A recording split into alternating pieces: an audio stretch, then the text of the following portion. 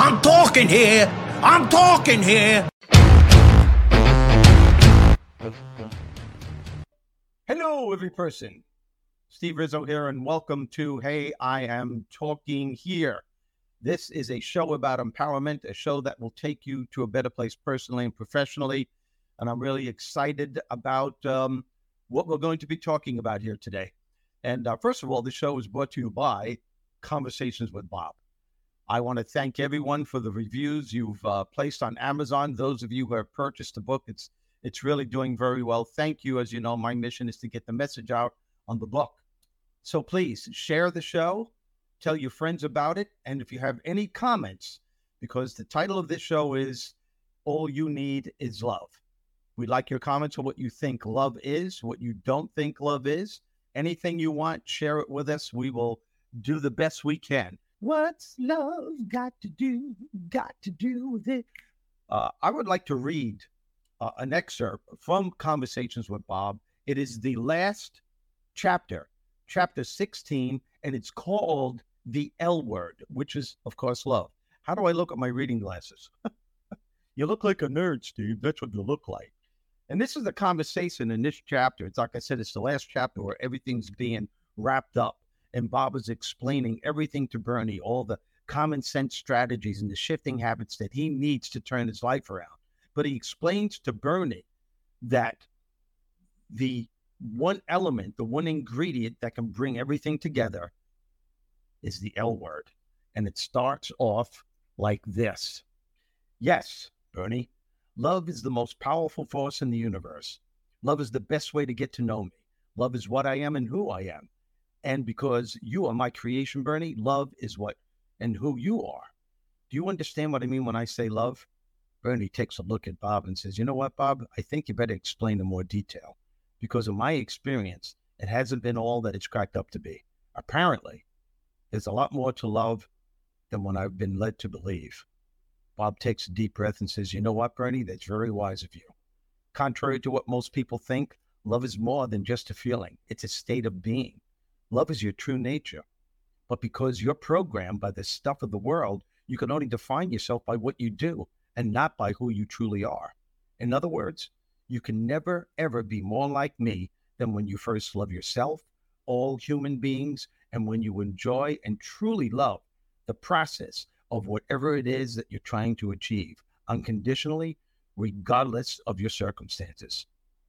Bernie looks at Bob and says, so what you're saying is that love is the key ingredient to life. Yes, but you can't force love, Bernie. You can't manipulate it. And you have to love for love's sake. True love is his own reward. The word unconditional is key. We're going to get back to the book in a little bit. But right now, let me bring up our dear friend and my co-host, Eric the Bandman. What up? How are you? Can you feel the love? I feel lots. Like I'm self-hugging over here. It's so good. Love encompasses a lot of things. There's a pizza guy, Frank Calabas with East Village Pizza, and he goes live every day. He's got I think 150,000 followers on Instagram, right? Something like that. Maybe more. It's probably more than that. But all the time he says all the time, love is love, love is love, love is love, and he loves on people all the time, and I love that whole love is love. He says it in the right tone that it makes so much sense to me, even though it doesn't make a lot of sense at all. No, I like that. And, now we're getting on that subject. It's amazing how easy your life gets when you love what you do. Yep. And then there are people say, well, you don't do what I do, and there's no way I can love it. And I think it's because you're focusing on the wrong stuff. Yeah. You're focusing on anger. You're focusing on the fear that this is the way your life is always going to be. Mm-hmm. And those things are the counter to what love is all about. They're two extremes. If you're living your life from a state of fear or anger, it's very difficult for love to come into your life.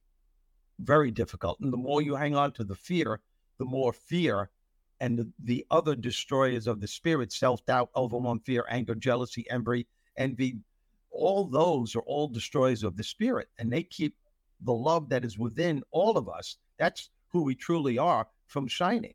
Most of us go our entire lives and pass on without ever experiencing that feeling more often than not. It's interesting. It's interesting you say that. One of the thoughts I literally just had as you're talking about that was, we all know those people that can't wait till Friday, and then they hate Sunday afternoon because they have to go back to work, and they almost like their spirit is almost so broken because you mentioned like what people do for a living, right? And they don't enjoy it. And it's easy for me to sit here and say, well, go find something else, right? Well, make a plan and find something else that you enjoy doing. If you can pay your bills doing it, it brings happiness instead of having this beat down spirit that can't wait for Friday, hates Sunday night, dreads Mondays, Wednesday is hump day. It's like there's a meaning behind all the negativity, and it sucks so much out of everything else in your life. It sucks the love right out of you. Yeah. That's such a great example. And the other thing about that, Eric, is that people are having a good time on a Saturday, and all of a sudden they're thinking, oh man, now it's Sunday. It's going to be Sunday tomorrow, and I have to go to work Monday. Right. I know people that do that. They just get into that mindset, and it's very difficult for them to bounce back and appreciate their children or significant other at a barbecue, or they're with their friends at some kind of an event. Wow, man, this was a great hockey game, but unfortunately tomorrow I have to go to work. Right. Oh man, you're just pushing the love away. Right. And life gives us so many opportunities to feel that power of love that is within each and every one of us. We're born with it. Unfortunately, as we're raised, some of us have to work real hard to keep it going. Yeah. I find that it's a habit, just like the fear-based thoughts that you have, the anger-based thoughts that you have, or habits that you created. You can create that love habit. You can bring it back. And it's all about, like you're saying, focusing on what you have rather than fixating on what isn't working in your life. Yeah. By the way, your assignment for tomorrow is to spread love in any way that you possibly can to not only your friends and family, but to people who you haven't been getting along with. Yep. Let's see what happens if you shift your perspective, shift your way of thinking. Let's see what happens when you do that. And, we're not trying to get syrupy here. We're just telling you that, man, you know what's going on this planet just as much as we do. And if there's anything that this country needs now with the political unrest and the violence that's going on in our major cities all over the place, there's one thing that we need is love. As a matter of fact, love, sweet. Right now, I'd like to read another excerpt from the book, if that's okay with you. And even if it isn't, this is the part of the book where, of course, the title is Love, where Bob is trying to explain to Bernie, the power of love and how to keep the love light burning. So Bernie looks at Bob and he says, but Bob, how do I keep my love light burning, especially when times are tough? I mean, we already agreed that some people have a lot of crap to deal with. Bob looks at Bernie and says, by eternally being grateful for what you have. Every day throughout the day, bless the things that life has given you rather than cursing what life hasn't given you. Continually ask yourself, how can I serve? What can I do to make the world a better place? Display acts of kindness to everyone and everything, including yourself, Bernie. Learn to forgive others as well as yourself, regardless of the circumstances. Practice loving those who have intentionally hurt you. Try to walk a mile in their shoes. Respect others' point of views. Try not to view arguments and disagreements simply as being right or wrong, but rather try to look at them as a matter of advantages and disadvantages for all involved. Treat life as a game, Bernie. Unleash the child within you and have fun with life. Know that your sense of humor is your sense of perspective. Every day, Bernie, throughout the day, find the laughter within you and around you. All of these things, every single one of these things and so much more encompass love. When you're able to instill these qualities into yourself and in all people and in all things, you not only attract love, you become love, and love becomes you. That's all I have to say. Well, it's almost like you wrote that or something. Bob wrote that through me. Thank you very much. The cool thing about that for me is you mentioned two things. You mentioned love and gratitude. And boy, they're so cyclical together. And when you have a lot of love and you give it, it's amazing how thankful you are when it comes back. And And the more thankful you are is the more you give. And guess what? That doesn't just work with love. It works with almost everything in your life. Yeah. You're thankful for the basics in your life. Lots of great things come your way. The more you're grateful for anything in your life, the more stuff will come to you that you're grateful for. As I knew we were talking about love this week, and I love to reference this book. Page 179. So love is the ingredient to life, ? And that's from Bernie to Bob. Yes, but you can't force love. You can't manipulate it to get something. You love for love's sake. True love is its own reward.